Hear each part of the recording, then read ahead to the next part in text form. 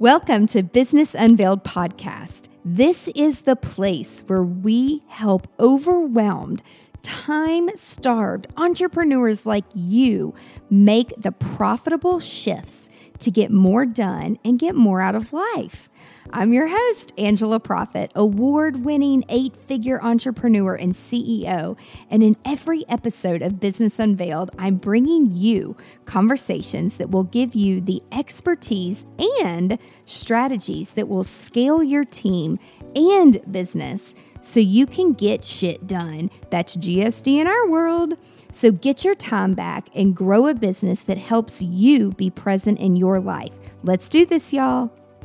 Hi, y'all. It's Angela. I'm back for another episode of Business Unveiled.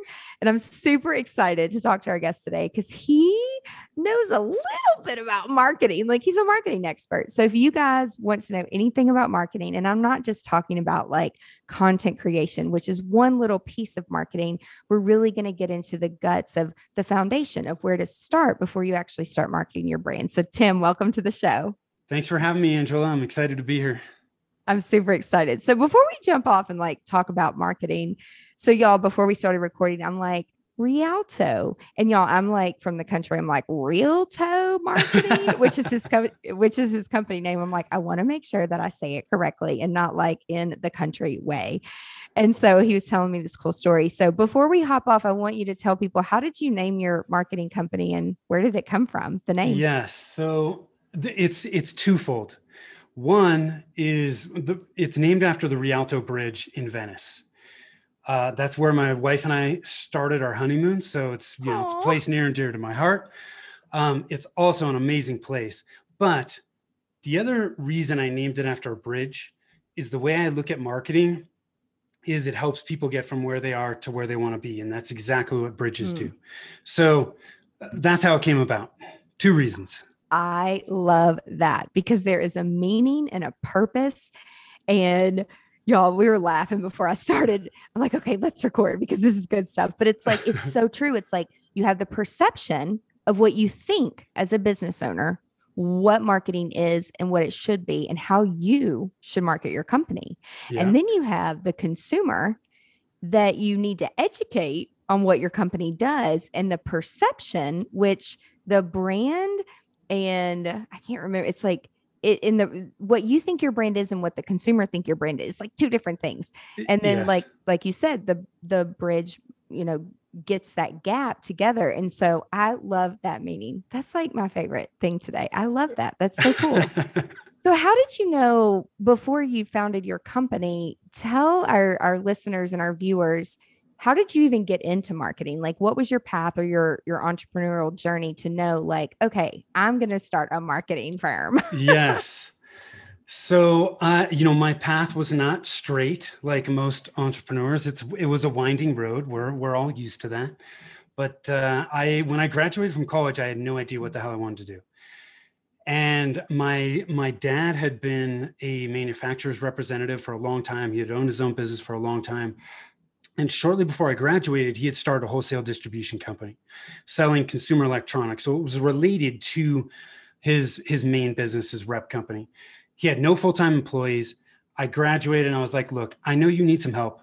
Let me help you for 3 months over the summer while I figure out what the hell I'm going to do with the rest of my life. And he was like, okay, cool, great. Well, that was all she wrote. I mean, I got into it and I loved it. I was just soaking up information like a sponge. I learned more in 6 months doing that than I did in 4 years of college. And at the end of the summer, I just said, hey, if you'll have me, I love doing this. I would love to just keep doing it. And he said, absolutely. So I became the first full-time employee. I managed the distribution company on a day-to-day basis while he was doing his other thing. And that's what happened. We grew at about 60% a year for 9 years before we sold it. And I can't even tell you how much I learned doing that. It was, here's the other thing. I loved it. It was like I'd never worked a day in my life. So, we sold it. I worked for them for another 3 years. I got laid off by the company that bought us. So that's more common than you think, Angela. That's terrible. Well, it happens. And so I got into real estate for a while, realized I went from a real high and I got into real estate and it was a super low. I did not like it. I was not passionate about it. And I said, look, I got to shift gears, because what's the point in owning your own business if you don't love it? And that's when I shifted gears into marketing. So that's kind of the longish story, I guess, Yeah. of how I got into marketing. And I've been doing it since 2013. I've had a few pivots along the way as well, but here I am. So if you've been doing it since 2013, and here we are, I mean, almost a decade later, almost, Yeah. depending on when you're listening to this, so much has changed in marketing. Like Oh, a yeah. lot has changed. But what I will say is that if it was even billboards or the yellow pages or whatever form of marketing way back when, and then I remember when I graduated college and my little brother's like, there's this thing called Facebook that you can't be on because you're not in college anymore. He's like 6 years younger than me. But then when they came out and said, okay, you don't have to be in college. And if you have a business, you can have a business page. Like he was like, you got to do this. You got to like get this page on this thing called Facebook. And so it's just so funny to like think back, but I don't think that one thing has changed in terms of how to market. And that's like really how to identify like, who is your client? Who are you talking to? Even if you're on a billboard on yellow pages, like who do you want to call when they open up? And some of you listening, you might be like, what's the yellow pages? Yeah. So I'm like dating myself, but I do remember that like I would use phone books to like stack things up on, but like I never opened a yellow pages or anything. But do you think that how to identify like who your ideal target audience is or who your client is, do you think that has changed over the decade or has it evolved? I think, as you pointed out, marketing has changed dramatically as a whole. It's so much more, there's so many more channels than there were before. Like when I was in distribution, like websites were informational online brochures. Mm-hmm. There wasn't social media. I'm dating myself, but it's become so much more overwhelming, and there's so much more information overload that people are battling. But it doesn't have to be that way. The fundamentals of marketing have not changed. The fundamentals in any discipline don't change. You know, if I want to stand up to the plate and hit a major league fastball, the way I do that, how I stand at the plate, how I hold it, my hand-eye coordination, that's the same today as it was 50 years ago. Yep. And it'll be the same 50 years from now. The same thing goes for marketing. You know, so when I look at the fundamentals of marketing, I call it the marketing strategy trilogy. Your target market is the place you start, because that's where everything builds from. Then you have to have clear and engaging messaging to attract that target market. And you have to have some type of plan to get that message in front of those people. That's the way I look at the fundamentals of marketing. Those three things, they lay the foundation for you to build the rest of your marketing house from. Those will not change. As far as I'm concerned, maybe I'll be proven wrong, but I don't think so. If I was a betting man, I would put a lot of money down, because the fundamentals don't change. There are no new fundamentals. So that's the way I look at it. Totally agree. So target market, it hasn't changed. Now, how you identify where your target market is has changed, because there's a lot of different channels. Mm-hmm. But who your target market is and how you work through that, I think that's still the same. I think I completely agree. And that's why I bring it up. It's like there's so much more noise. But Yes. even before you decide, like, okay, we're going to go run Facebook ads and YouTube ads, and before you even do any of that, the first thing about how to identify your ideal client is there. So if someone is brand new or they really haven't done this exercise, I'm actually amazed at how many people come to us and say, can you create an online course for us? I'm like, okay, the first question, who is your target market? Who's your perfect client? Well, I can help everybody. Yeah. And I'm like, how, and you've been in business 30 years? Okay. Well, it doesn't work that way with online courses. So what would you say to somebody? Like, is there a magical formula of like how to identify who you're talking to? So we can start here and dig into it. Okay. But Yeah. the easiest place for most people to start, and this works really well for service-based businesses. I think you can modify it for product-based, but if you have been in business for a while, you have existing customers or past customers, I tell people to start by asking themselves 3 questions. Okay. The first question is, who do you enjoy working with? Why work with people that are going to be a pain in your neck every day? You're not going to enjoy it. So that's first and foremost. Second is, who are your most profitable clients? If you're going to stay in business, you have to work with profitable clients. And when people dig into this, they're oftentimes surprised that their highest revenue generating clients are not actually their highest profit clients. Sometimes there are people that are driving volume, but they're so low margin, they're not nearly as profitable as other clients. So keep that in mind. Yep. The third thing is, who do you do your best work for? If you want to get great results, have happy clients, get referrals, get repeat business, you have to work with people that you get awesome results for. So if you start by asking yourself those 3 questions, you're going to have this group of customers or past customers that you answered positively to all 3 of those questions. Take that group, then you can start to dig into, what are the demographics of the people in this group? And I think equally, if not more important, are the psychographics. So what's the common problem that they have? What are their thoughts, their feelings? What are the results that they want? All of those things are really, really important. But when you take that group and you look at the demographics and the psychographics, inevitably 1 to 3 subgroups come out. Those 1 to 3 subgroups, those are your ideal client groups. So that's an easy place for so many people to start if they have an existing business. If they're starting from scratch, well, look, the world is our oyster on the internet. There is so much information. We can look at forums. We can look at Facebook groups, LinkedIn groups. Frankly, there's people that have done all kinds of case studies and white papers for different markets. Oftentimes you can find those and start to look to dig into, hey, is this going to be a good target market for me? And who may my ideal clients be? Look, one of our ideal client types is coaches and consultants. Well, not every coach or consultant is good for us, right? That's where the psychographics start to come in. If they've built their business on 100% referral and they're happy doing that and they don't want to market, well, I can't help them. They're never going to be good for me because they don't value marketing. They have to value marketing, and they have to frankly see it as an investment, not an expense. But knowing that, when I talk to people, I can start to flush that out to determine, hey, is this going to be a good client for me? So the it's there.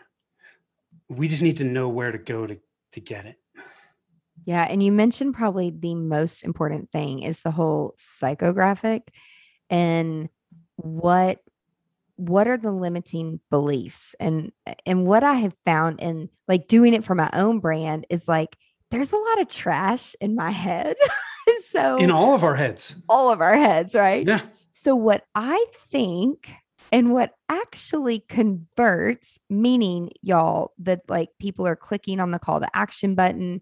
And what's so cool about marketing now is there's so many platforms where you can A/B split test things. You can actually put it out there and gather the data. And guess what? The data doesn't lie. It doesn't lie to you. No. So it really removes I think this will work. Like, yeah. I like this, and like what I like. And then what actually is working from a marketing perspective is like 2 different things. And I learned a few years ago, I need to like have a team do this. Like, I shouldn't be the one making these decisions because the data should make the decisions. And I am so surprised almost on a daily basis. Yesterday, we were looking at 2 images, and there was one with like a nice luxury button, like something that I would like to see. And then there was the 87% of people that clicked on the cheesy gold button with a cheesy gold arrow. And I'm like, WTF? Okay. Yeah. Who's the one that wins? But I'm over here like cringing. But you have to remember, like sometimes even though you own the business, you might not be your perfect client or your target audience. Yeah. And the other thing that I love about marketing right now in this day and time is when people do come to us and they're like, I think, I'm like, you think a lot of stuff, but do you have any data to back it up? Yeah. And then you let the data decide and they're just like completely blown away. And then you have two types of people, the people that say, and here's where your perfect client comes in. Okay, well, I don't want to do that because I don't like that. So I want you to do what I want to do. And I'm like, well, you're not going to get results. So I'm sorry, there's the door. Like, Yeah. you can't take on clients like that because No. there's no results. So my next question is like, how do you deal with people like that? Do you just tell them like, there's the door? Like, what do you do? Do you Yeah. have I people mean, like that? politely, Yeah. but it's just, hey, we're not going to be a good fit. Yeah. And that's okay. Yeah. Right. We're not a good fit for everybody. You're never going to be a good fit for everybody. When you do this target market and ideal client work, it helps you really hone in on who you can help best. And if you can, look, we can sometimes early on, I found myself wanting the results for some clients more than they wanted the results for themselves. That is a horrible place to be. I got to the point where I was like, this is stupid. This makes no sense. I can't want this more than the client. And so, it's where I was telling you, my wife is a nurse, and in healthcare, they talk about readiness to change. Well, for us, it's no different. Our clients, the level from 0 to 10 on the readiness to change scale needs to be at least 8 to 10, between 8 to 10, for us to be able to help somebody. If they're not ready to change, it's not gonna work. So we can't be all things to all people, and we have to have the wherewithal as business owners to say, you know what? I'd love to help you, but this just isn't a good fit. I know already that we're not going to be the best fit for you, and I want results for you. So, we're just going to politely decline, Oh, and I wow. hope you Yeah. understand. Yeah. So the clients that come and say, here's my message, like, or do you have people that do that? Like they think they know, and then you're like, well, there's actually an exercise that we want to take you through because we get the best results with this. So when you're clear, you can get results, right? Yeah. So how do you guys approach the whole be engaging, be clear?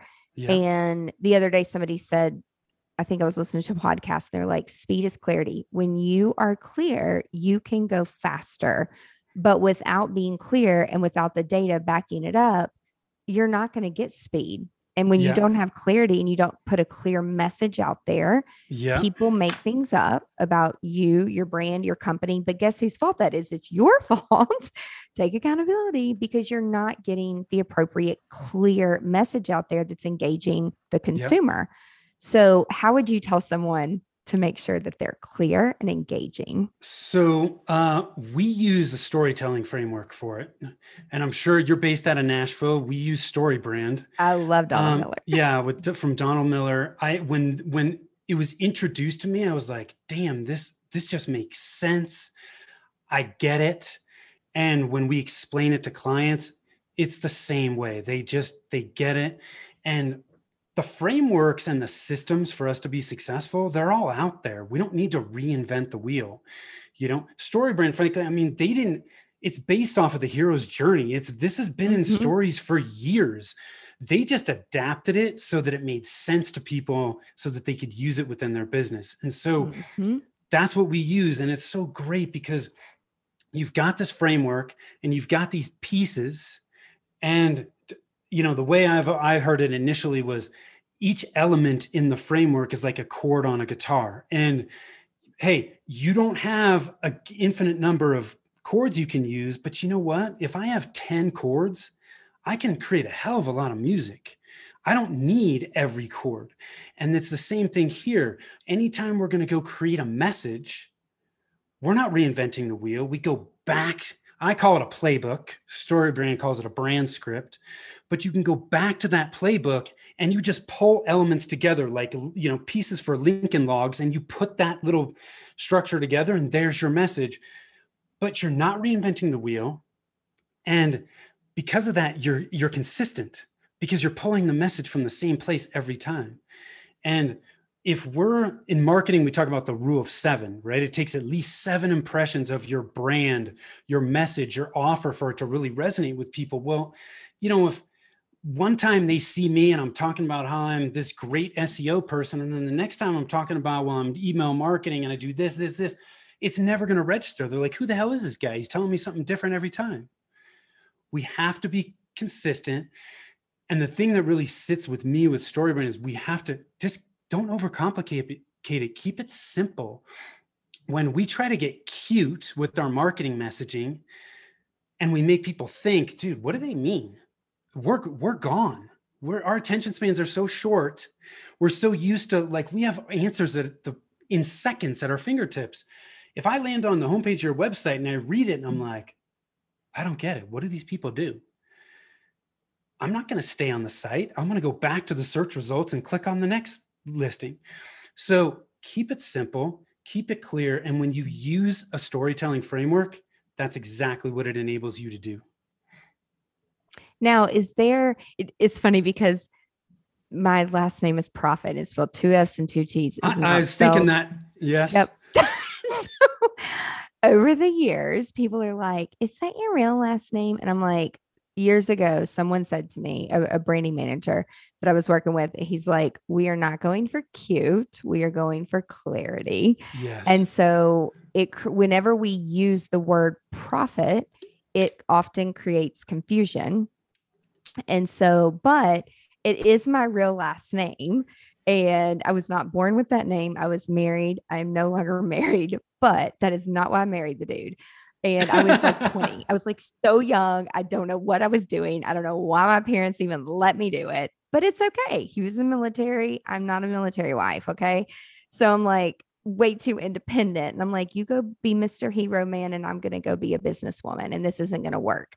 And it was fine. But I kept the last name because professionally, everyone knew me as Angela Profit.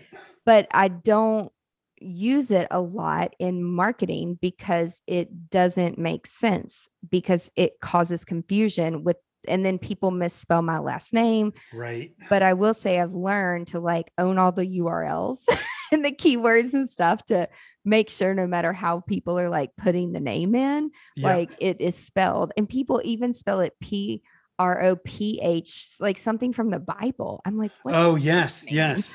So, depending on where you go, at my mother's church, her friends are thinking the Bible, but in entrepreneur land, which I'm surrounded by lots of entrepreneurs because I'm very purposeful in that. Yeah. They're always thinking like marketable. That's cool. Is that your real name? It's crazy. But I'm like, I don't know if this is like a good thing, or should I just go back to my main name? I don't know. But that is one thing that has always stuck with me is be clear. Don't try to be cute. Like cute doesn't win. Clear always wins. Yeah. Even if like you said, you can go to a website, it can look amazing. But the back end and the engine behind it isn't really set up correctly, and it's not clear. But then you can land on a very clear website that is ugly as all get out, but it's working and it's converting because the way that it's built on the back end and the foundation and the clearness and the words, like it works. And I've seen it happen way too many times in working in like weddings and events. And me having to tell these people, remember Flash, like all the Flash websites. And then I'm like, oh my God, we got to go to HTML. And like, I was the bearer of bad news. And I'm like, listen, this is beautiful, but no one's going to find you because you're not doing it the way that you got to adapt to change. Like, I'm so sorry.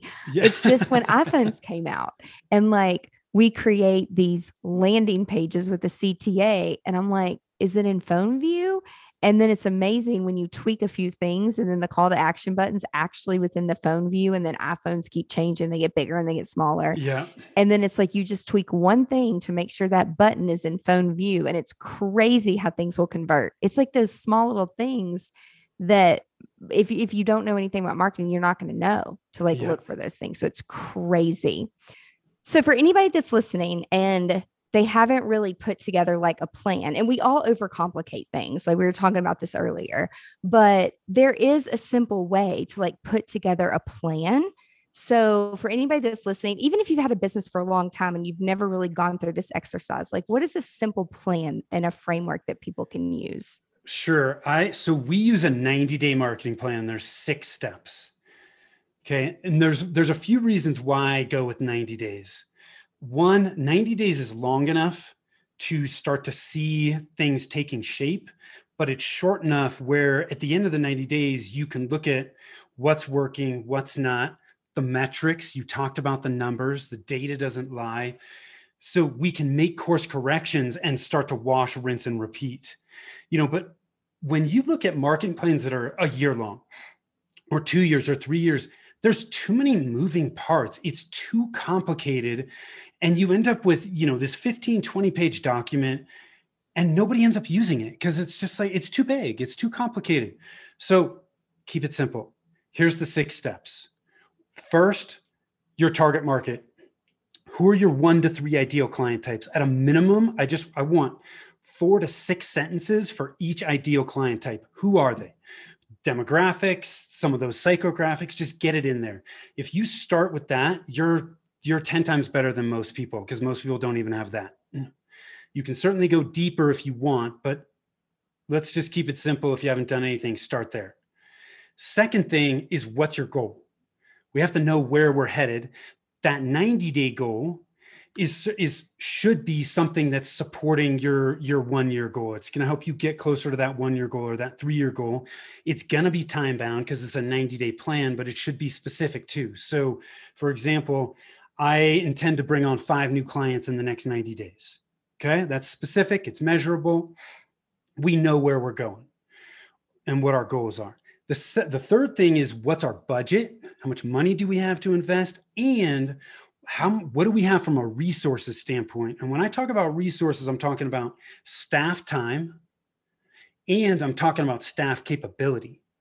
They may have 20 hours, but they may not have the capability to do social media or to do content marketing, right? So we have to know what their capabilities are as well. So this gives us an idea of what we have to work with and how much we can bite off. If it's just me and I got $500 a month and 4 hours a week of time, well, I can't focus on a gazillion different channels. I need to narrow down on what I've got the capabilities to do. So that's what this third step does for us. The fourth step is, what's our current marketing plan? And when I say this, Angela, I realize a lot of people may not have a current marketing plan. That's okay. All we're doing here is just taking stock and getting a baseline of where we're starting from. Because my GPS can't tell me how to get to the airport until I tell it where I'm starting from. This is no different. You can't identify what you need to do to get to where you want to be until you know where you're starting from. So the way I look at the marketing channels, I look at 8 channels. I look at your fundamentals or your strategy, right? Your target market, your messaging. Then you've got your website, you have content, you have SEO, you have social media, email marketing, you have paid advertising, so Google, Facebook ads, and then you have offline marketing. Those are the 8 main marketing channels that we include in the plan. All I want you to do in this 4th step, just write down what you're currently doing. If you're not doing anything, then just don't worry about it. Then in the 5th step, now you're looking at what you're going to focus on in those channels in the next 90 days. This is what keeps you focused and eliminates the distractions, so that when the next big marketing guru sends something out to you next week and says, oh my God, Angela, you got to be on Clubhouse, it's blowing up. You can say, you know what, that may be a great idea, but it's not in my 90-day plan right now. I'm going to put it on a list so that I don't forget it. But unless I finish what's in my 90-day plan right now, I'm not doing it. And then the last step is, what metrics are you going to track? The metrics help you determine whether the actions you're taking are actually working or not. I like to tell people to keep it simple in the beginning, because with marketing, there are so many vanity metrics. How many followers do you have? How many people are on your email list? Blah, blah, blah, blah, blah. Who cares? How many leads are you generating, and how many of those leads are you converting to customers? That's what really matters. Amen. Yeah. So Amen. you could talk to somebody that has 100,000 followers on Facebook and they're not generating any leads and any new customers. So who cares?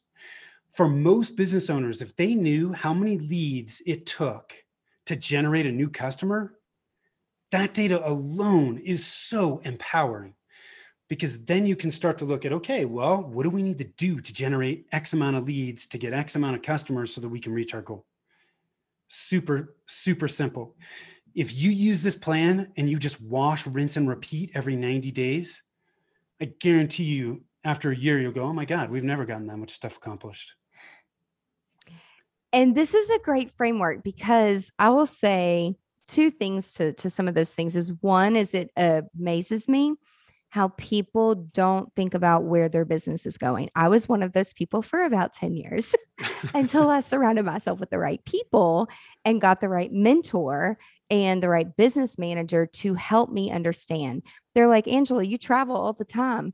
You get on an airplane with a ticket and you know where you're going.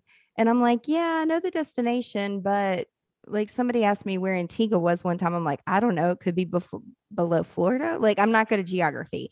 But he's like, the point is, you know where you're going to land. So you need to do that for your business. And so it made me think of it just a little bit differently with that mindset. Yeah. And then I don't know, there's like several things that you said, and I'm like, gosh, if people would just keep it simple. The other thing you said is like the shiny new things, right? Yes. So with Clubhouse, and it's like, that's not on my board, and that's not in the framework of what we put together. But you've got to have the discipline to and what I have found is, a lot of people, they have this thing called FOMO, which I had to Google it, and it's like fear of missing out, right? And I don't have that. And I'm really glad that I don't have that, because if I did have that, and I've noticed a lot of people have it, you don't have the discipline to not get on and check out the shiny new object. So do you have any insight for people who need to practice more discipline if they want the results? Like you just said, you look back in a year, and it's really fun if you track stuff in a Google spreadsheet with the numbers. And it's like, exactly what you said. I don't really care how many follower and like what the numbers are. What are you converting? Yeah. Quality over quantity. And that's what really matters. So I don't know why people are so focused on numbers if it's not converting into dollars. I don't know. Do you think that's a psychological thing? Like, I don't know. I think it is. And I think there's so many numbers now from a marketing perspective. It's just easy to get caught up, right? It makes us feel good knowing that we've got 50,000 followers, or whatever it is, or X amount of people on our email list. But it drives the ego more than it does the pocketbook, right? So the way I've found a plan, really, it helps eliminate that distraction. And in the absence of a plan, everything looks like an opportunity. So it's so easy to just chase it when people say it. But when you have a plan in place, if you can keep yourself accountable for executing the plan, you will start to get results, because I don't know, we were talking before we started recording about marketing being an investment rather than an expense. Too many people view it as, oh, this is a switch I can turn on and off. No, it's not. It's like your 401k. You need to invest in it each and every month. Marketing is like a flywheel. It takes time to gain momentum. You have to continually feed it.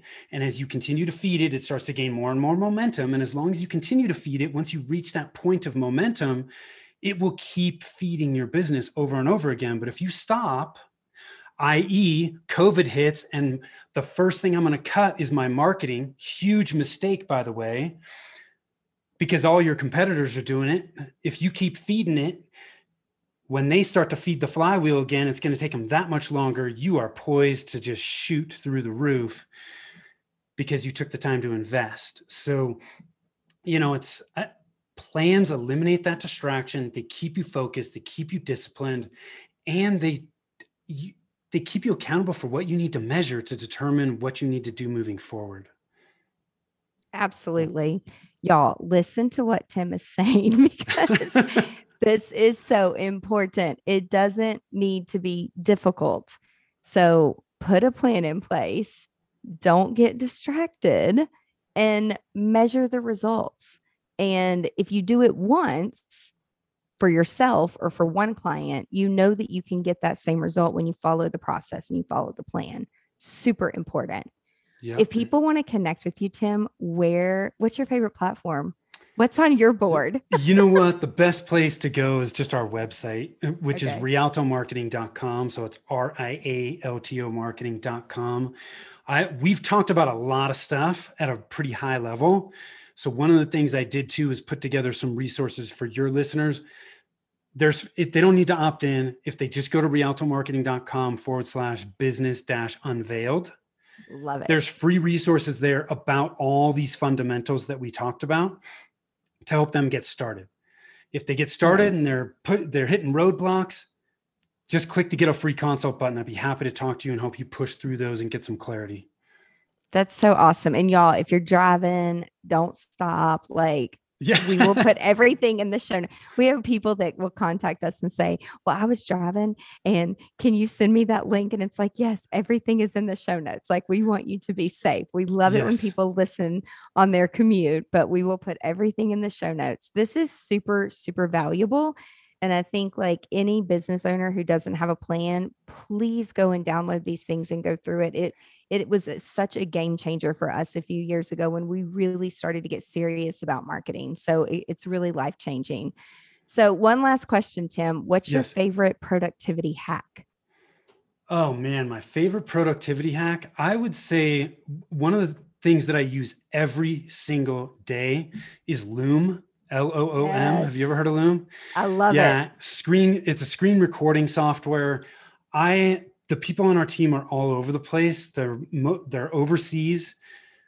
I use Loom for so much stuff. It's just, I can shoot something, show somebody how to do something, give it to them and go, hey, can you create some operating procedures from this? I can show somebody exactly the problem I'm experiencing. Frankly, I've used it for tech support. I got a problem with a vendor that we're working with, and I'm like, hey, here's exactly what's going on. Here's the Loom video. There's no back and forth stuff going, oh my God, they don't get it. I shoot a Loom video, I give them the link, and I'm done. So awesome. That's one I use every single day. I love it. And y'all, there's a free version. And then guess what? When you get too many videos, they're going to tell you got to pay for more space, which is... But it's okay. It's so worth it because it saves so much time from a productivity perspective of the back and forth. So I love it. It's $100 a year if you pay for it, I think. So yeah, super affordable. Yeah, I save way over $100 a month using it. That's for sure. Absolutely. Well, Tim, this was awesome. Thank you so much for your time. And everybody listening, thank you so much. And be sure to tune in next week to another episode of Business Unveiled. Bye, y'all. That's it for this week's episode of Business Unveiled. Now that you have all the tools that you need to conquer the world and GSD, get shit done, would you share this with your friends and fellow business leaders? One thing that would really, really help us and help new listeners is for you to rate the show and leave a comment in Apple Podcast, Spotify, Stitcher, or wherever you tune in and listen to Business Unveiled. You can check out the show notes at angelaprofit.com/podcast and link up with us on social media so you can share your biggest insights. And I want to know your aha moments. Until next week, remember, the profitable shifts and structures you're creating in your business help you be more present in your life. So get out there and GSD.